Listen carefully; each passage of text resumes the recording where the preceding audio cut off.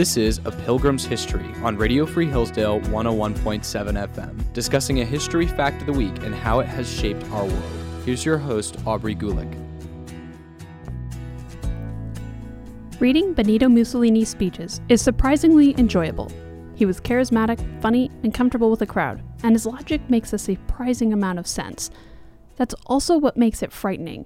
After all, the most shocking discovery in studying the rise of totalitarianism is not its evil, it's its popularity.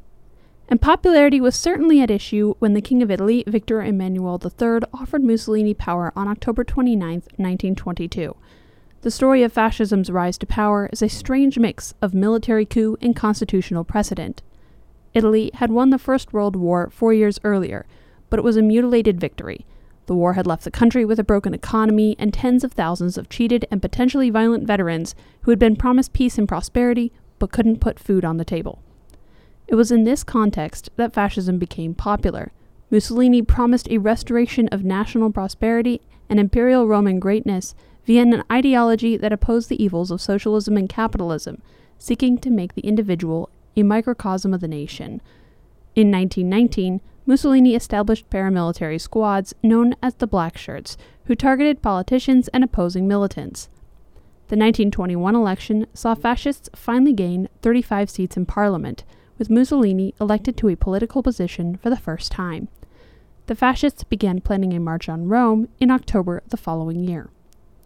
Nearly 30,000 militants, primarily veterans, began their advance on the city on October 28th. Rather than declare war and mobilize the army, the king chose to hand over power, making Mussolini the prime minister and head of government 2 days later. Ironically, the king's decision meant that Mussolini obtained power legally, without a shot fired, according to the conditions of the Italian constitution. No alarms went off, and there were few dissenters. The army evaporated into a triumphal parade through the streets of Rome. It's easy to imagine that if we were to live in such a time, we would oppose the rise of a totalitarian government like fascism.